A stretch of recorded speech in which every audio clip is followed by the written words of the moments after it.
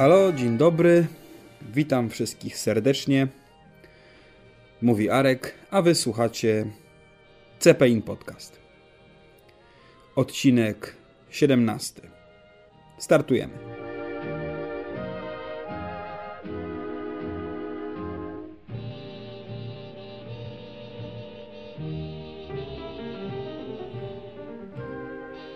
Zanim rozpocznę temat, który znowu będzie taki trochę dziwny, chciałem tylko trochę się wytłumaczyć za to opóźnienie, które nastąpiło. Jakoś tak się zdarzyło, że obiecałem kiedyś, że podcasty będą wychodzić co poniedziałek. No i tak sprawdziłem sobie wstecz, to jakoś tak się znowu też wydarzyło, że ten podcast nigdy nie nastąpił w poniedziałek. Bywał, że był wcześniej, w niedzielę, bywał, że był później, częściej to się zdarzało. Bywał we wtorki, w środy, ale jakoś nigdy nie utrafiłem prosto w ten poniedziałek. No tym razem też mi się nie udało.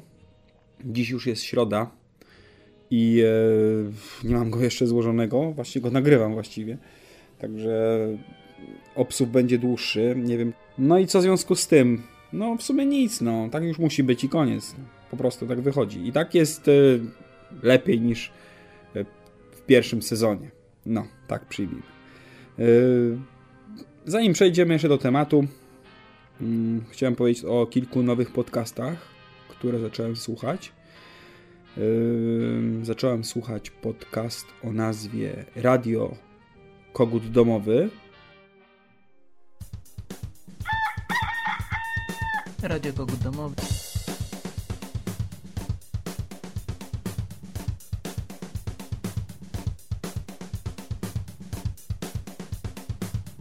Radio Kogut Domowy. Kilka odcinków wyszło tego podcastu. Ciężko mi powiedzieć, ten podcast jest to jest taki audioblog, typowy audioblog, czyli rozmowy o tym, co się dzieje wokół życia pewnego koguta domowego. Tak, może tak powiem tajemniczo. I następny audioblogowy podcast, który także zacząłem słuchać, to jest Nie mów nikomu i nie powiem nikomu. Trzeba sobie wejść, ściągnąć, zobaczyć, posłuchać. Sami się dowiecie, o co tam chodzi.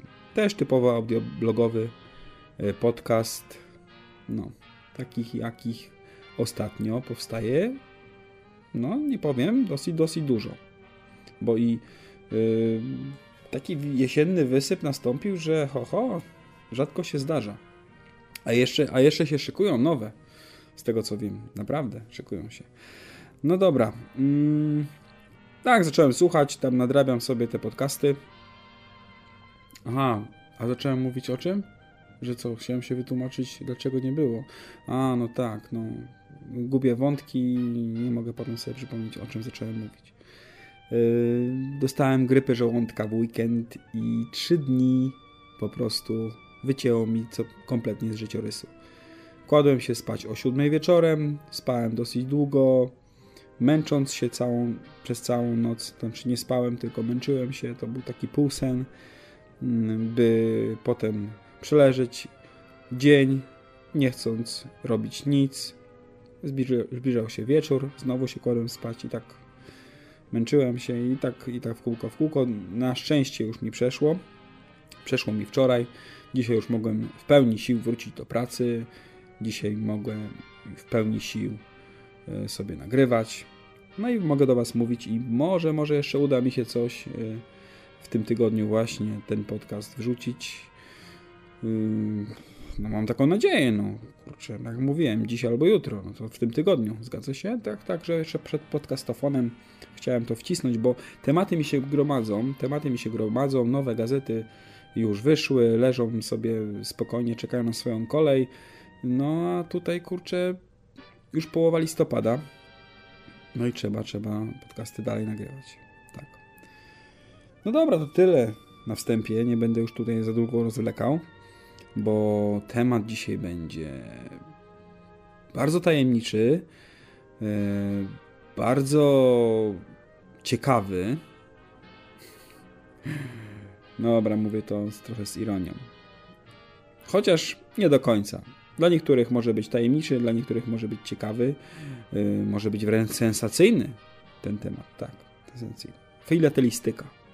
Filatelistyka, tak, musiałem sobie przypomnieć to słowo, czyli zbieranie znaczków. Opowiem dzisiaj o znaczkach. Tak, Maćku, znaczkach. Startujemy.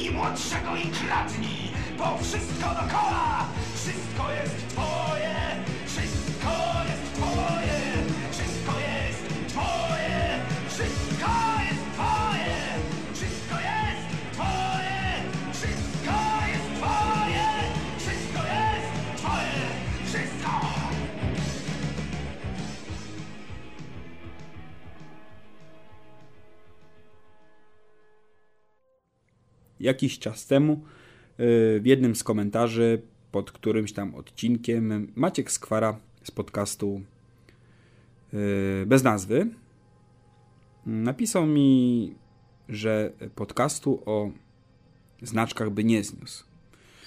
No cóż, postanowiłem sprostać wyzwaniu i postanowiłem zrobić taki podcast o znaczkach, żeby Maciek zniósł. No ale czy się mi to uda, to zobaczymy. Maciek napisze pewnie, czy dało radę posłuchać o znaczkach, jeśli przesłucha. Jeśli nie napisze, to znaczy, że nie udało mi się i no miał rację.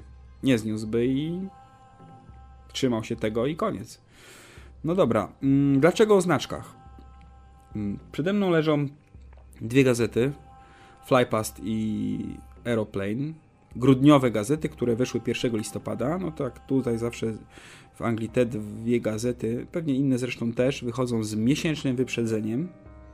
Także mamy już grudniowy numer na początku listopada i na którejś tam stronie, no o tych numerach powiem kiedy indziej, na którejś tam stronie w Flypast rzuciła mi się w oczy taka seria znaczków. Właściwie to nie jest seria znaczków, to taki specjalny bloczek przygotowany przez Pocztę Królewską Wielkiej Brytanii, Royal Mail, upamiętniający bitwę o Anglię. Jest to bloczek wydany na 70. rocznicę bitwy o Anglię. 1940-2010, czyli 70 lat, jest różnicy, czyli jest ta rocznica. Tak, jest. Do bloczku został wykorzystany znaczek, który prędzej był wykorzystany w serii taki Classic English Design. Zrobiłem oczywiście, popatrzyłem sobie o co chodzi, nie? Musiałem sobie tam w internecie popatrzeć. I na tym znaczku jest taki lecący od frontu taki Spitfire. Widać te elipsoidalne skrzydła charakterystyczne dla Spitfire'a. No i jest podpis na tym znaczku Supermarine Spitfire designed by R.J. Mitchell.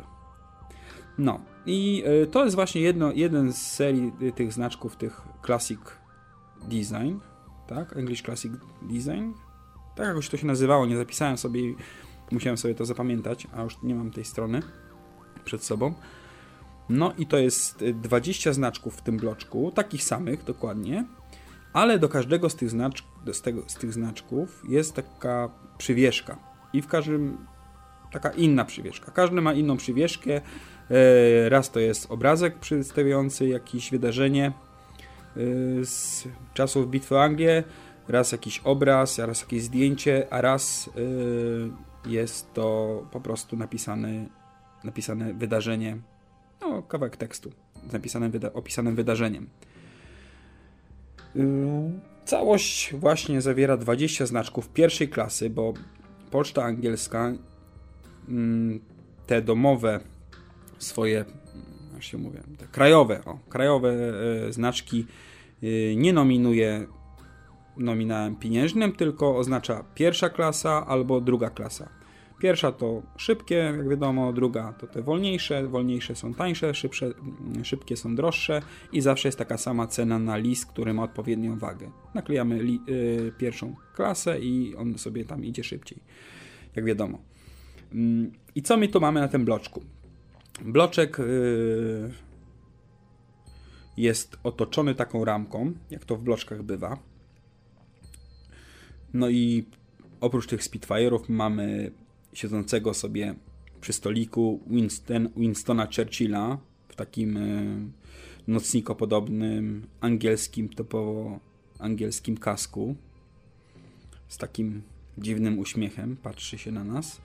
Mamy znak brytyjskiego lotnictwa, tą kokardę niebiesko-biało-czerwoną z żółtym obwodem. Mamy system radarowy, jakiś mobilny przedstawiony. Mamy płonącą katedrę świętego Pawła, bodajże to jest sam, tak? Świętego Pawła chyba.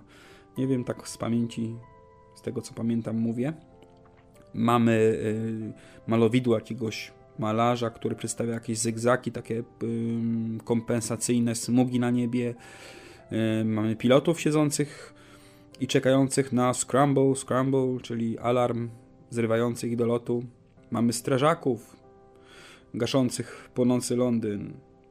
Mamy też lecące Spitfire'y, mamy lecące samoloty Luftwaffe.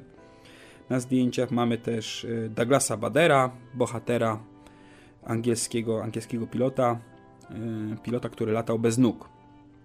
Tak, latał mając dwie protezy. Został on później zestrzelony przez Niemców, gdzieś dostał się do obozu jenieckiego i była z nim taka historia, że Niemcy pozwolili angielskiemu samolotowi jakiemuś na zrzucenie protez dla Badera właśnie i samolot ten nie został ostrzelany. Taki ukłon w stronę wroga, jaki czasami zdarzał się w czasie I wojny światowej, tym razem zdarzył się w czasie II wojny światowej. Taki ciekawy epizod. Jeśli nie wierzycie, wpiszcie sobie Douglas Bader, no i to sobie tam poczytacie o nim. Jest też pomnik pilotów bitwy o Anglię. No a w samym centrum, no tak blisko centrum po prostu, jest ciekawe zdjęcie dla nas Polaków, bo jest to zdjęcie pilotów z dywizjonu 303, którzy maszerują w naszą stronę jakby na tle swojego Hawkera Hurricana z godłem kościuszkowskim i widać tam właśnie polskich pilotów, Henneberga, widać Zumbacha w czapce i Łukuciewskiego i tych dwóch to jakoś nie mogę rozpoznać, chociaż zdjęcie słynne jest, powinienem pamiętać jak się nazywają, no ale niestety nie mogę wszystkiego pamiętać, prawda? Tak, no to tyle o tych samych znaczkach. Jeszcze o ramce powiem, bo u góry ramki są samoloty brytyjskie, które brały udział właśnie w bitwie o Anglię, czyli Spitfire, Hurricane, dwupłatowy myśliwiec Gloucester Gladiator, mamy tego myśliwca z działkiem czterolofowym z tyłu, to jest Boulton Powell Defiant i mamy lekki bombowiec Bristol Blenheim. A na dole ramki mamy flagi aliantów wszystkich, którzy brali udział w bitwie o Anglię i ilość lotników przypisanych do danej flagi. Tak w ten sposób mogę to wytłumaczyć. Więc najwięcej pilotów, czyli Brytyjczycy mieli, no to wiadomo, ich kraj, 2341 pilotów. Drugie miejsce Polska, 145 pilotów broniło brytyjskiego nieba, potem Nowa Zelandia 127 i dalej Kanada, Czechosłowacja, Australia, Belgia, Południowa Afryka, Francja, nawet 13 Francuzów, bo śmiechu warte, Irlandia, Stany Zjednoczone Ameryki Północnej i był nawet jeden Jamajczyk, jeden obywatel Południowej Rodezji, ale to w sumie Jamajka, Południowa Rodezja i później był jeden obywatel brytyjski, Mandate of Palestina. Nie wiem, Palestyńczyk, tak? Ale to mają te flagi tych wszystkich krajów, mają taki znaczek, to są stare flagi i mają taki znaczek brytyjski, czyli to były kolonie brytyjskie, także nie jestem zdziwiony, no ale mieli takich swoich pilotów i taki Jamajczyk mógł sobie walczyć w bitwie o Anglię też. Z tego wychodzi. No to tyle o tej serii. A jeszcze dodam, że całość kosztuje 8,50 w funtach oczywiście, 8,50, czyli nie jest aż tak drogo. No i wydaje mi się, że dla filatelistów jest to fajna pamiątka i fajna ciekawostka i fajna rzecz do kupienia. Ty, a twój mały nie zbiera? Gdzie tam bawi się te samoloty? Coś. Czy wiesz co? A daj mu to. Jakieś balony, nie? Cepeliny. Cepeliny. Chyba seria. Polar Fart. To niemieckie. No, 31 rok. Ale tak popatrzyłem trochę wstecz. Chciałem sobie zobaczyć po prostu, czy jakieś inne znaczki w ostatnich latach traktowały lub ocierały się o lotnictwo. No i co znalazłem, jeżeli chodzi o pocztę angielską. Mi się zawsze wydawało, że znaczki angielskie to kompletne nudziarstwo. Zawsze ten profil królowej i znaczek, czy to jest pierwsza, czy druga klasa, nieważne, kolory tła się zmieniały, a profil królowej pozostawał. Raz starszy, raz młodszy, ale był i to było wszystko, co na tym znaczku było. Jak się okazuje, jak popatrzyłem teraz w internecie, jakie były znaczki dawniej, to nie było tak źle. Piękne znaczki, jak widzę, z ostatnich 3 lat powychodziły. Dużo znaczków właśnie z akcentami lotniczymi i takimi upamiętniającymi różne wydarzenia z tym związane. Na przykład w 2008 roku wyszła seria Airshow. Bardzo fajna seria, 6 znaczków. Na jednym z nich jest właśnie Red Arrows, na drugim Avro Vulcan. Na jakimś tam chłopiec ogląda pokazy Red Arrows, są piękne dymy, spadochroniarze, RAF Falcons, są jakieś archiwalne jakby zdjęcia z jakiegoś archiwalnego airshow.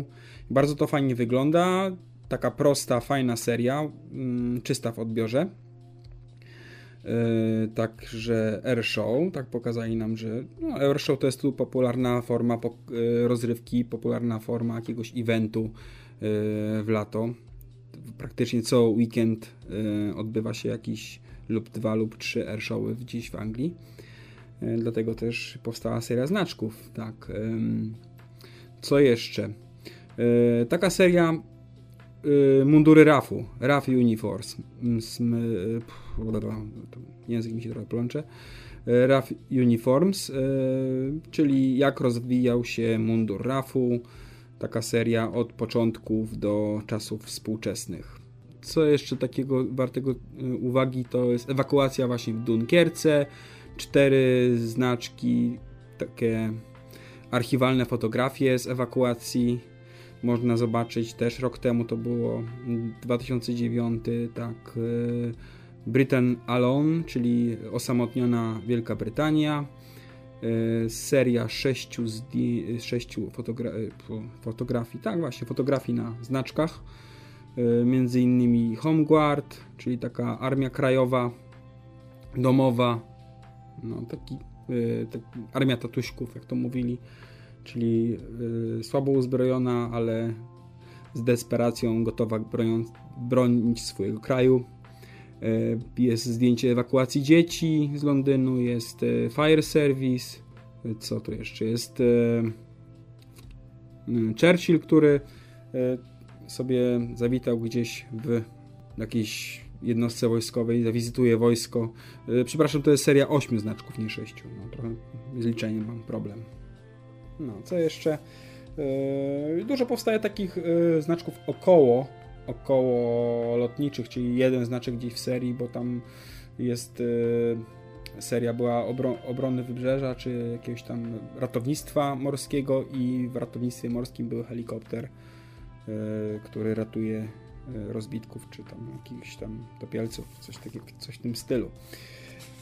I tak byłem ciekawy właśnie, jak to w Polsce przez ostatnie 10 lat było z tymi znaczkami o tematyce lotniczej. I mówię sobie, zobaczę polskie znaczki o tematyce lotniczej, co też w ostatnich 10 latach powstało. No i przekopywałem się przez 10 lat polskiej filatelistyki i znalazłem 4 znaczki, które mają coś wspólnego z lotnictwem. Przepraszam, 3. 3 znaczki. Gdzie?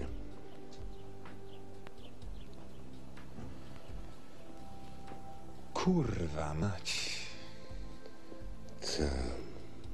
No niespodzianka. 3 znaczki, seria 2 znaczków. Taka, teraz już nie zapisałem sobie, ja teraz muszę mówić z pamięci, bo zapomniałem sobie tego zapisać, bo mówię 3, to będę pamiętał, ale nie zapamiętałem, w którym roku. Była taka seria 2 znaczków, że na jednej były Iskry, na drugiej F-16 Jastrząb, że taka niby zmiana w Polsce z Iskier na przesiadka na Jastrzębie.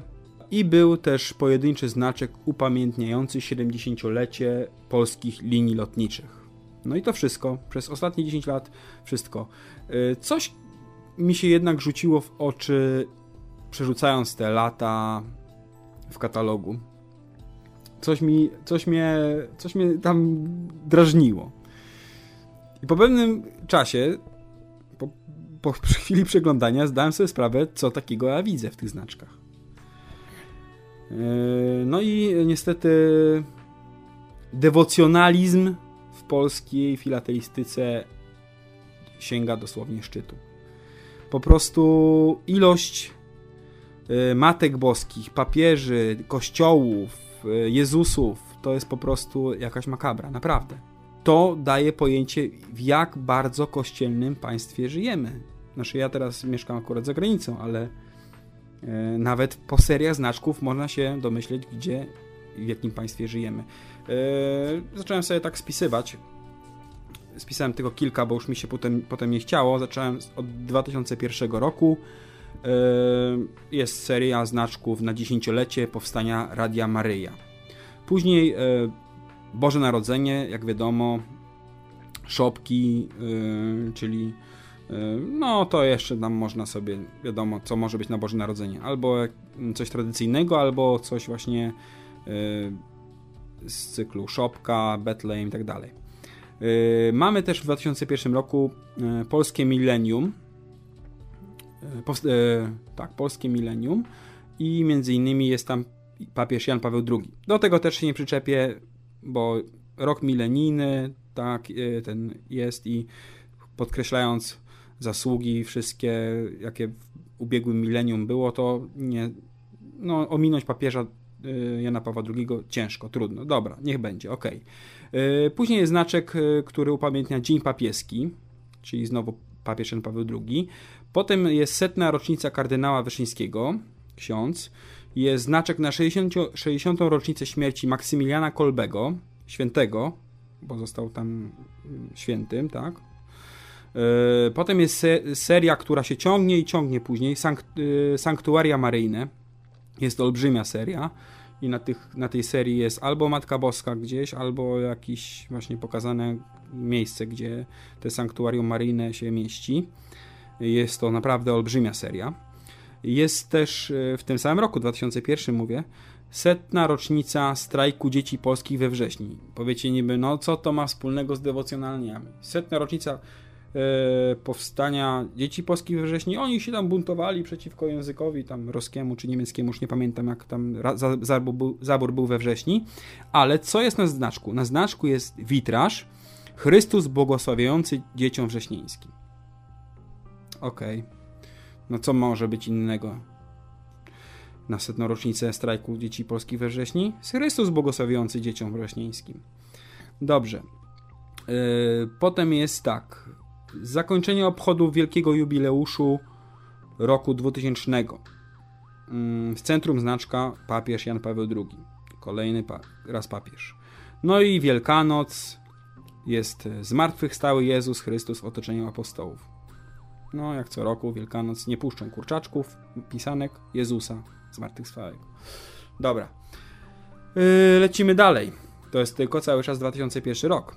Lecimy dalej, 2002 rok. Święci polscy i europejscy, seria. Musimy pokazać swoich świętych, tak? Trzeba na znaczkach seryjkę piękną zrobić, dobrze. 7. wizyta papieża w Polsce. 2 znaczki. A potem był jeszcze jeden. Sanktuaria maryjne. Część dalsza. 3 znaczki. 140. rocznica powstania Muzeum Narodowego w Polsce. Powiecie, co może być wspólnego z dewocjonalniami? Ano, na 140. rocznicy powstania Muzeum Narodowego w Polsce na znaczku jest Madonna z dzieciątkiem. Bo to jest taki obraz muzeum. No, Madonna musi być, no. Dawno nie było. Następny rok, 2003. 25 znaczków seria. Uwaga, 25 znaczków. Olbrzymia seria. 25. rocznica pontyfikatu Ojca Świętego Jana Pawła II. 25 znaczków z papieżem. Proszę bardzo. Mamy taki kraj, mamy takie znaczki. Wielkanoc. 2 Chrystusów. Chrystus frasobliwy, Chrystus zwycięzca. Do wyboru. Nie wiem za ile, bo nie spisałem sobie. Potem znowu są sanktuaria maryjne, 3 znaczki.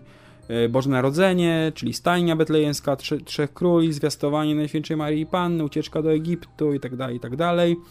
I jest znaczek serii Polonika i jeden ze znaczków przedstawia Matkę Boską Częstochowską. Jakby na mało znaczkach było. Musi być jeszcze na koniec roku Matka Boska. Tak. 2004 rok. Polacy w świecie. Ksiądz Lucjan Bujnowski. No, nie przyczepiam się, bo nie wiem, co on osiągnął. No dobra, niech będzie. Jeden z wielu tam Polaków, ksiądz, może być i ksiądz w porządku, nie? Potem jest piękna seria 8 znaczków z przywieszkami takimi pięknymi, z orzełkiem i z drugiej strony jakieś dodatki. Wizyty duszpasterskie Ojca Świętego Jana Pawła II w Polsce. No przecież z papieżem mamy mało znaczków. Trzeba zrobić co roku serię albo co najmniej jeden. No i 17 znaczków serii Sanktuaria Maryjne. 17 znaczków. No. A na każdym Matka Boska. No już mi się nie chciało później szukać i tak kartkować rok po roku. To tylko tak spojrzałem sobie z oddalenia i jeszcze jest Jan Paweł II w 2005. 6 dni po śmierci wydano znaczek z Janem Pawłem II. Potem był pontyfikat Jana Pawła II, jakiś znaczek, wizyta Benedykta XVI w Polsce, Matki Boskie, papieże, a kościołów to już nie liczę, bo kościołów jest taka seria Miasta Polskie i prawie na każdym jest kościół. No, bo nie można pokazać ratusza, tylko trzeba kościół. No w sumie kościoły i budynki sakralne są jednymi zawsze z najstarszych i świadczących o danym mieście, w sumie reprezentujących wizerunek danego miasta. No dobra, to też bym się nie przyczepił. No ale się przyczepię, no bo za dużo tego kościoła w filatelistyce. Ludzie. Dajcie spokój. No to dobra, to tyle o znaczkach. Nie wiem, czy zainteresowałem was tematem.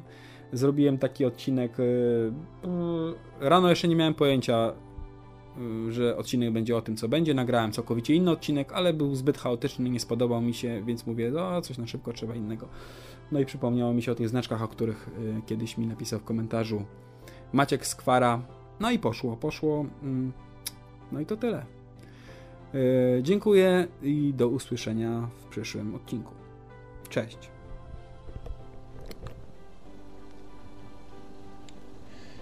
Jurek, Co to jest? byłem na poczcie, to kupiłem.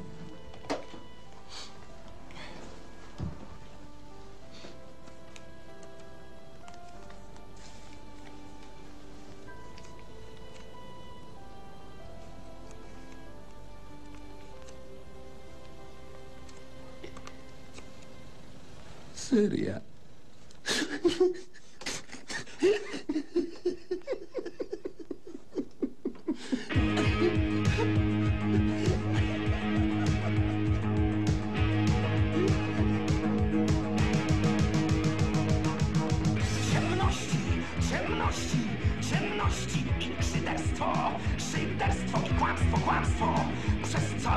cień przez cały tydzień. Ty jesteś jedyną nadzieją, sam sobie światłem w tunelu tych wszystkich